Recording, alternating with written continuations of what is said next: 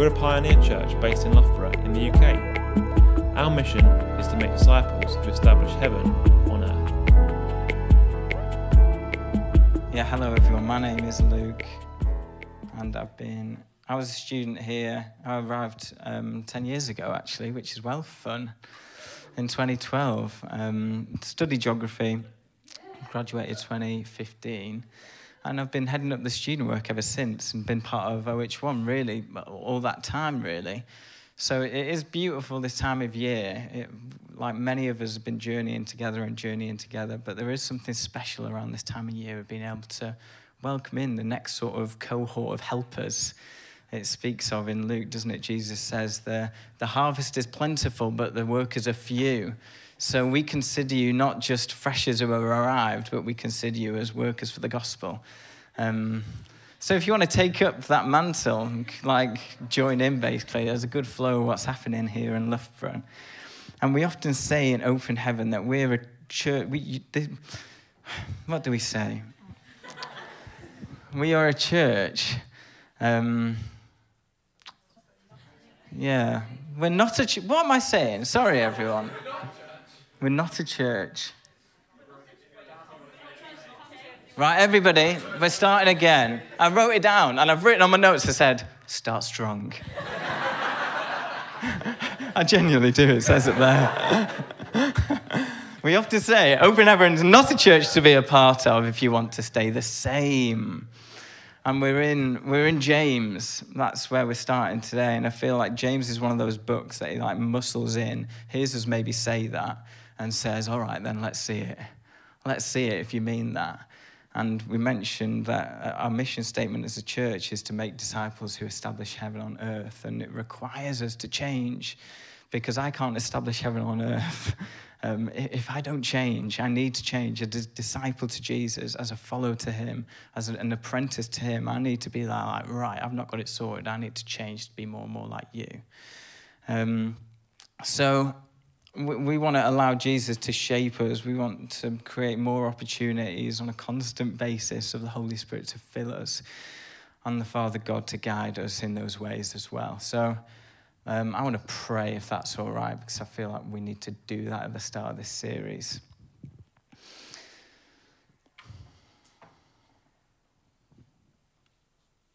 Holy Spirit, would you be with us? We welcome you here. And would you be speaking to us, helping us to outwork this call of discipleship to you? Amen. Amazing. Thank you, everyone. So James, what a book. It's quite a small book in the New Testament, only 5 chapters long. And gosh, it packs a punch, does James. He doesn't mince his words. There's no hiding when it comes to James. It's full of analogies and metaphors. A lot of it sort of runs parallel with the Sermon on the Mount, which is really interesting, but in a way that probably more looks like the Proverbs, Old Testament Proverbs, sort of snappy. And I sort of imagine James as a bit of a sparring boxer, giving us a bit of a left hook, right hook, and an uppercut here and there. But at the same time, he sort of comes back to us in the corner, puts an arm around his shoulder and being there you're doing good, you're doing great, well done, let's go again, push, back, push. And then back in the corner, all right, you're doing great, come on. And there's a real encouragement. James is just over 100 verses long, but it carries 50 commands. So he's proper snappy. He's a proper little, he's going to get him in.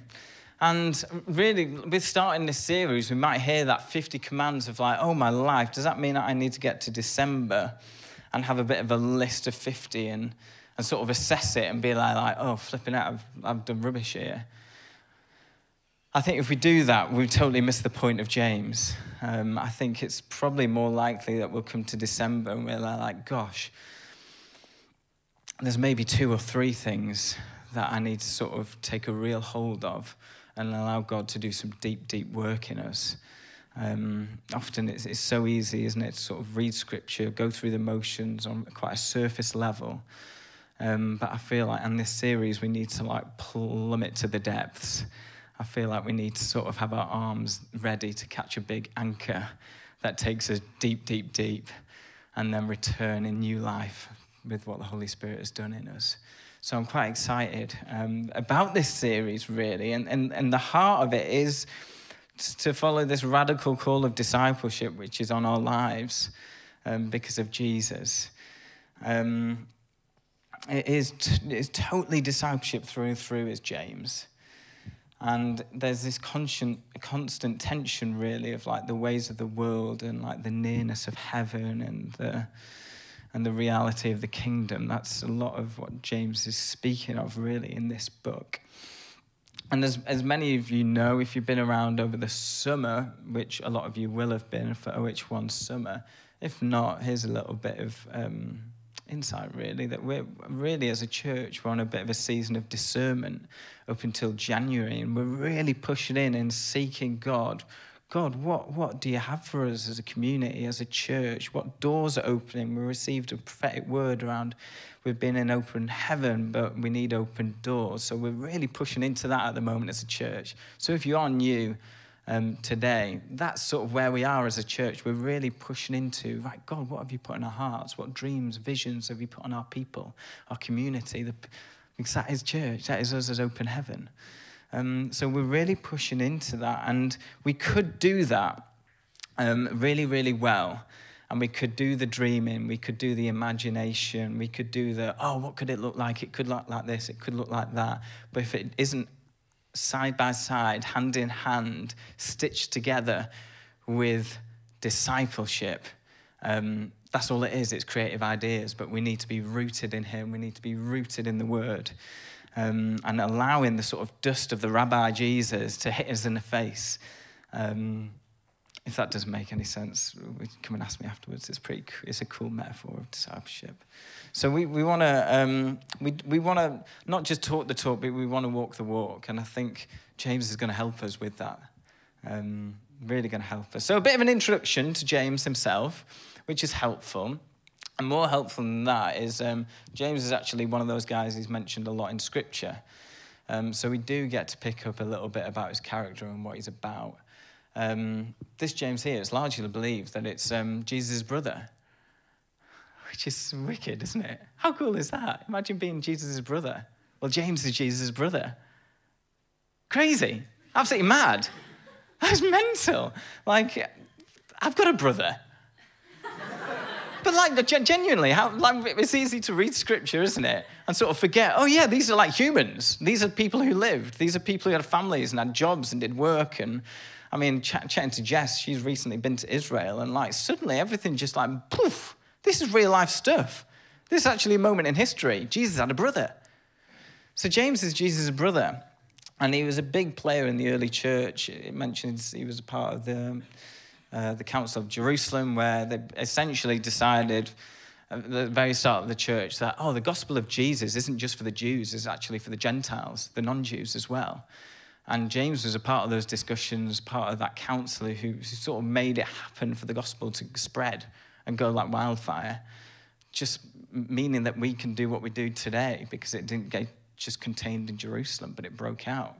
I mean, I think the Holy Spirit would have done that anyway, but James helped, I think, in making that reality. And he's mentioned a lot by Paul, who writes a lot of the New Testament. I think we've got a slide of a lot of those references. So yeah, he was a brother of John. So this is well interesting. In John 7, there's this interaction with the brothers of Jesus, and they just totally don't really understand what Jesus is about at this point.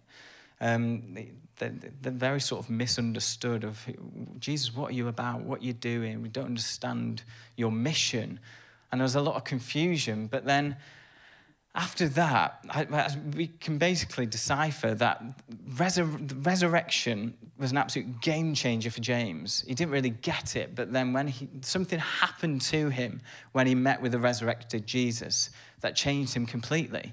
And he's a completely different guy. Every single reference after resurrection, it's like, boom, what the heck has happened? Well, what has happened? He's met with Jesus, the living Christ. And I think, like, for us, how many times does that just completely change the game when we meet with Jesus, when we meet with the resurrected Christ? Of course it's going to change things. So that's the John passage. A lot of these references really are just a bit like James being name dropped of when Paul went on his travels and he went to Jerusalem and he went to Jerusalem again. He's described as one of the pillars of the church alongside Peter and John. So he's a big hitter basically, and he's a really important part of the early church, and therefore a really important part to the church today, here now in 2022, aren't we?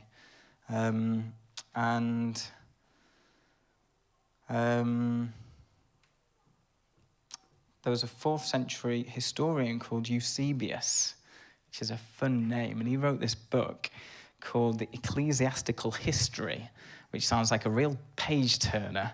But there's this amazing extract in it which sort of describes James in a bit of further detail for us. And it says, "He was holy from his mother's womb, and he drank no wine nor strong drink, nor did he eat flesh. No razor came upon his head. He did not anoint himself with oil, and he did not use the bath. He alone was permitted to enter into the holy place, for he wore not woolen, but linen garments." And this is the interesting bit. "He was in the habit of entering alone into the temple and was frequently found upon his knees, begging forgiveness for the people, so that his knees became hard like those of a camel, in consequence of his constant bending them in worship of God and asking forgiveness for people." What? Oh, right. Was there a camel? Did a camel come up on screen? There we go. Well, I thought, well, that's a camel's knee. That's what they look like. They're pretty, grim looking. They're pretty calloused.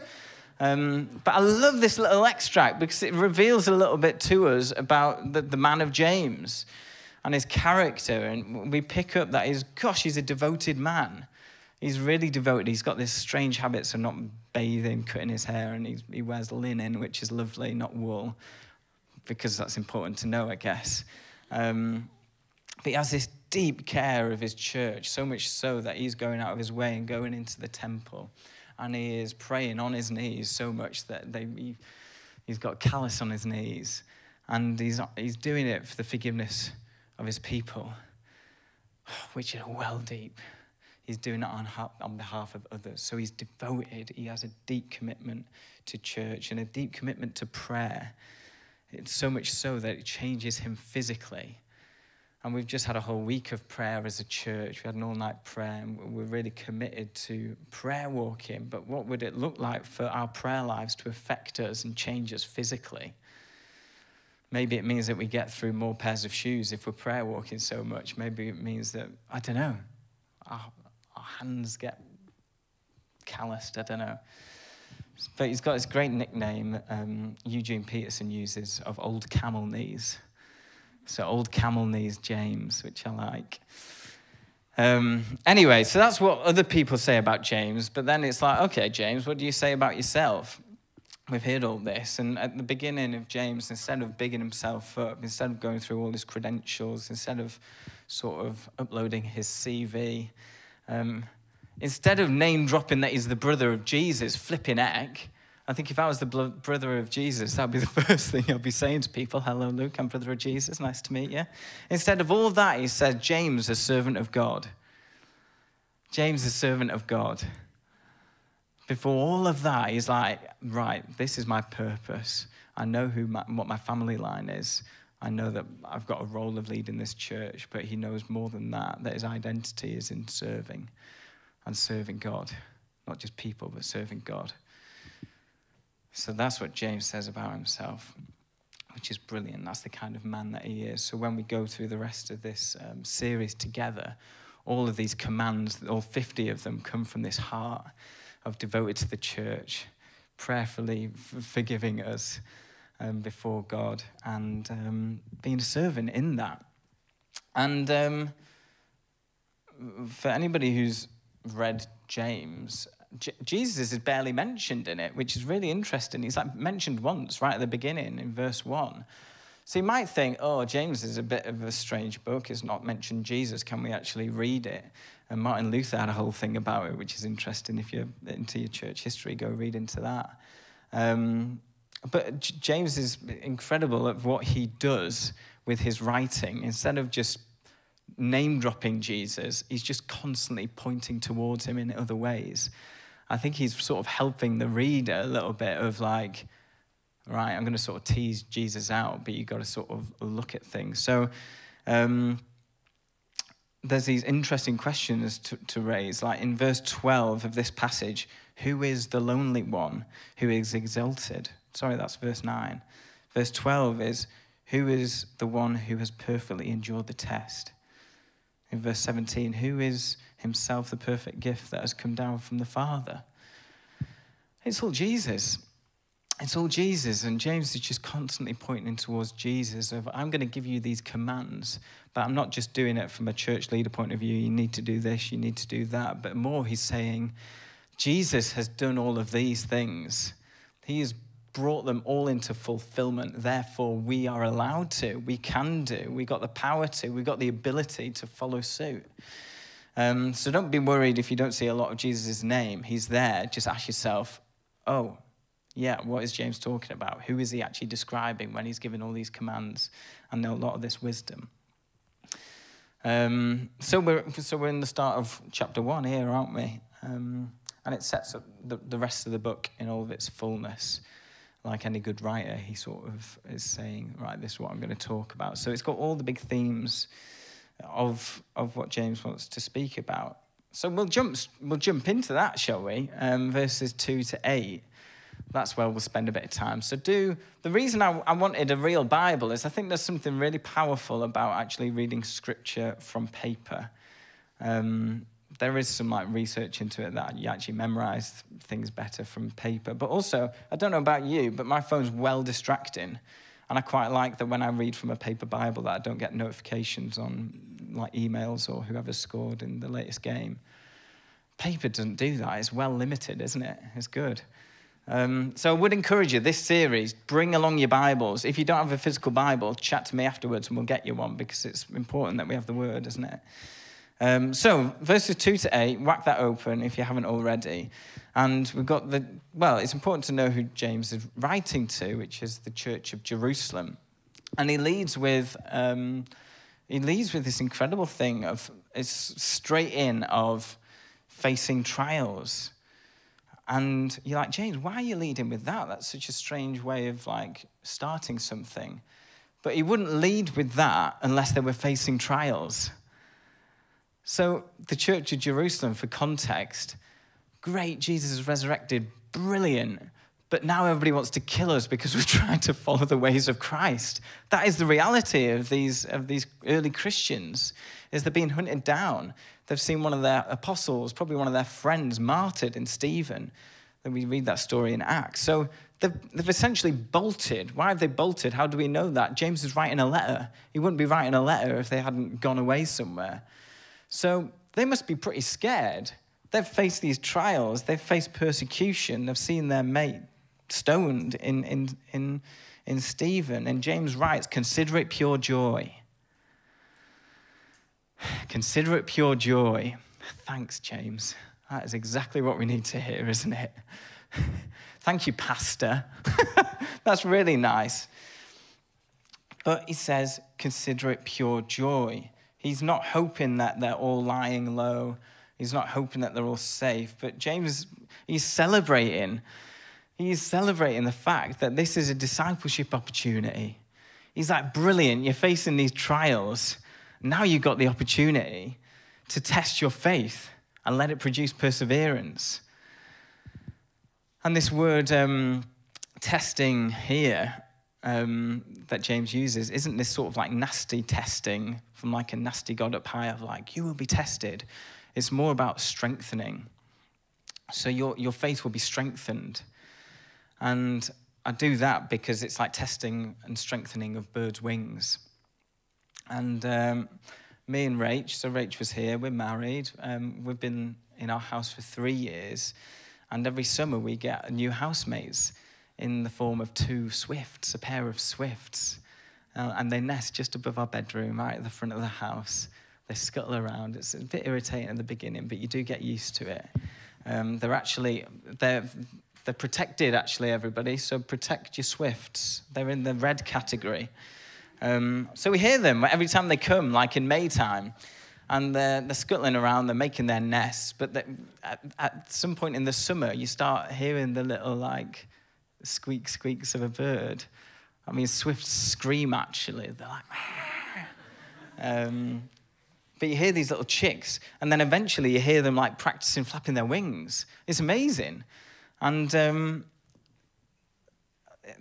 I don't know how much you know about swifts. I don't know how many swift enthusiasts we've got, but they're a migratory bird. So they're from Africa, but they come up in our summertime and nest, essentially. And I won't go into great detail. They stay the same pair their whole lives, and they return to the same spot every single year.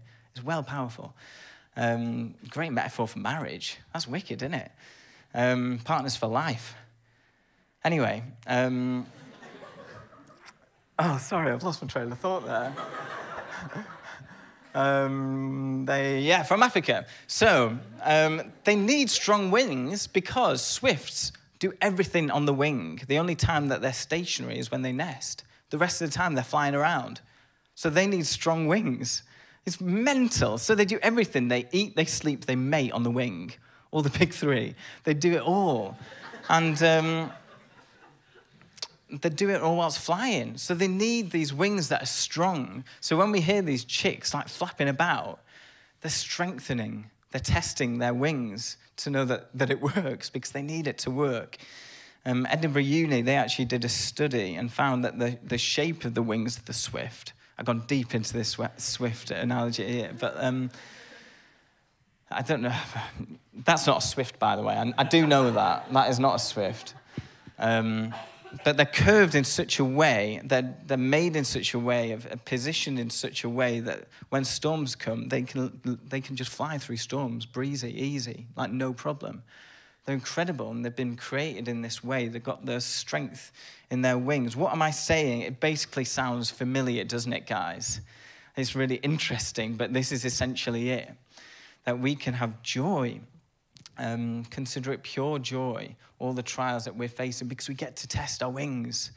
And back to the passage, you know that the testing of your faith produces perseverance, and that's our invitation today, to allow our faith to be tested, to be strengthened, to change our shape and our posture of our arms, our lives, to look like this, the posture of Christ, which we get to join in with Jesus. We get to join in with the posture of the cross. We get to join in with the suffering. We get to join in with the surrender.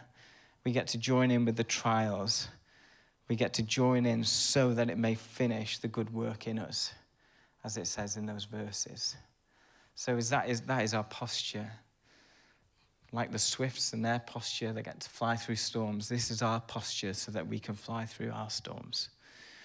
That is the way we get to join in with Jesus. I'm aware of time. The next few verses will go into greater detail in this series. It speaks of wisdom. It says, if you lack wisdom, ask for it. Simple. There'll be a whole week on that. It talks also about poverty and wealth. And we'll touch on this, actually, because James writes about a wild flower passing away. And I think it talks about wildflower passing away in the same way that wealth is like a wildflower that passes away. And for the Jewish readers, for those who've been brought up with the scriptures, they would have, I imagine, would have thought back to what the prophet Isaiah said in chapter 40, verses 7-8. And it says, the grass withers and the flowers fall, but the word of our God endures forever. But the word of our God endures forever. So let's not put our hope in just like the beautiful things of life or personal glory that will fade away. For those who have just arrived at uni, let's not put our faith in those that will just die away and wither away, but let's put it in something that is consistent, that is stable, that can't be knocked over, that is steadfast, and that's the word of the Lord. That's why these are blinking important. So Jesus reminds us to put our trust in him and his word, which is everlasting. And then we got verse 12, which is like huge. I feel like there should be a but or a however before this, if you flick to it. And I think this summarizes a lot of what James is wanting to say. In verse 12, it says, however, I'm going to add that in. However, we've just heard about all the trials. We've heard about the wildflower dying away, not lasting till morning. Life's tough. However, verse 12, blessed is the one who perseveres under trial, because having stood the test, that person will receive the crown of life that the Lord has promised to those who love him. And this is the promise of God to us. This is the promise that when we do stand firm, when we do persevere, when we do strengthen ourselves in him, we receive life, and it's victorious life given to us by the life, death, and resurrection of Jesus. Jesus, he wore the mock crown of thorns in order for us to be able to wear the crown of life. And this crown is a marker of eternal life that is given to us, that is brought through us, that means that we are allowed to have salvation through him because of Jesus coming to earth, declaring that the kingdom has come and it has come near, and defeating death. So this testing, the trials that we face are temporary. Those temptations that he speaks of, they are temporary. And James is reminding us of the certainty of life through Christ, who isn't affected by the waves and the winds that are spoken of in this passage, but he is faithful with us in them. And I feel like that is an invitation to us, maybe for the first time, maybe for the 100th time, maybe at this time, right at the start of an academic year, coming to a new town, new city, surrounded by a world that you don't really understand and you don't get. But there is that invitation to receive this crown of life because of Jesus, who allows it to happen.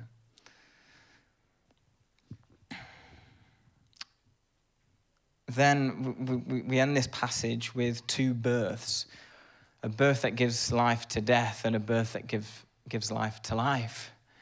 And it feeds into a lot of the New Testament writings about the world's ways and kingdom ways, the old ways and the new ways through Christ. And I don't know if I put the passages up there. I probably don't have time to sort of read them out, but Galatians, Ephesians, Hebrews, there's more of them as well, but I think the Hebrews one sums it up. So Hebrews 12, verses 1 to 2, it says, let us throw off everything that hinders and the sin that so easily entangles, and let us run with perseverance the race marked out for us, fixing our eyes on Jesus, the pioneer and perfecter of faith. So in these two births, one giving birth to death, the other to life, James is sort of just preaching the preach that the early church is preaching. Take off the old self, get on the new. Take on the old way of doing things, but that produces death. We put on the new way, the new life, the new commands of Christ, which brings freedom and gives birth to life in us. So it is classic New Testament. And James is doing some brilliant teaching here when he's talking about temptation in verses 16, something like that. Where is he? 13, sorry. He's doing some great sort of teaching and correcting, really. And he's saying, like, don't start believing lies about God, and that he is the one that tempts us, that God plants in us the evil that we outwork. And we need those sort of types of reminders, don't we? We need those reminders from people to say, no, like, that isn't God. The temptations that we face, those evil desires, this is a pretty heavy word, that, isn't it? But essentially, what are the evil desires? It's essentially the desires that aren't of God. Like, oh, God, are you putting that in me? Like, is all the sort of pain and suffering that I'm experiencing, is that from you, God? The way that life's really, really, like, dark at times, and it feels like I'm just suffering constantly, and I can see suffering in others. Like, is that your doing? Are you doing this? Like the energy crisis happening at the moment. God, is that you? Is that your doing? The environmental crisis. God, is that you? The drop in the pound recently. God, is that your doing? But we need that correcting, don't we? Of like, no, that is not God's heart. That is not his character. James is reminding us here that version isn't the version of our God. And we need to come in line with the truth that is him that gives birth to life, which is big. And then after that, we've got verse 16, which is massive. And James is, I think, just being an unbelievable church leader here. And he's saying, don't be deceived, my brothers and sisters. Don't be deceived, my brothers and sisters. Don't be deceived, OH1. Don't be deceived, Open Heaven. Don't be deceived, Loughborough. Don't be deceived. It's such a plea from a faithful church leader. I can sort of imagine him looking booky as anything with callous knees, but he's like, don't be deceived. Don't be deceived. Have courage. Look up. Dust yourself down. Stop listening to the clanging cymbals of life. Look to him. There is hope. Believe in the truth. There is a better way. Yes, life is mad and crazy and hard, but see, verse 17, every good and perfect gift is from above, coming down from the Father of the heavenly lights, who does not change like shifting shadows. He chose to give us birth through the word of truth, that we might be a kind of first fruits of all he created. Don't be deceived. Don't be deceived. Don't be deceived. Every good and perfect gift is from above, coming down from the Father of the heavenly lights. Jesus followed the way. Jesus led the way, so we follow in it. Who does not change like shifting shadows. He does not change like shifting shadows. He does not change like headlines, does not change like our emotions, does not change like our feelings, does not change by the other things in life. He chose to give us birth.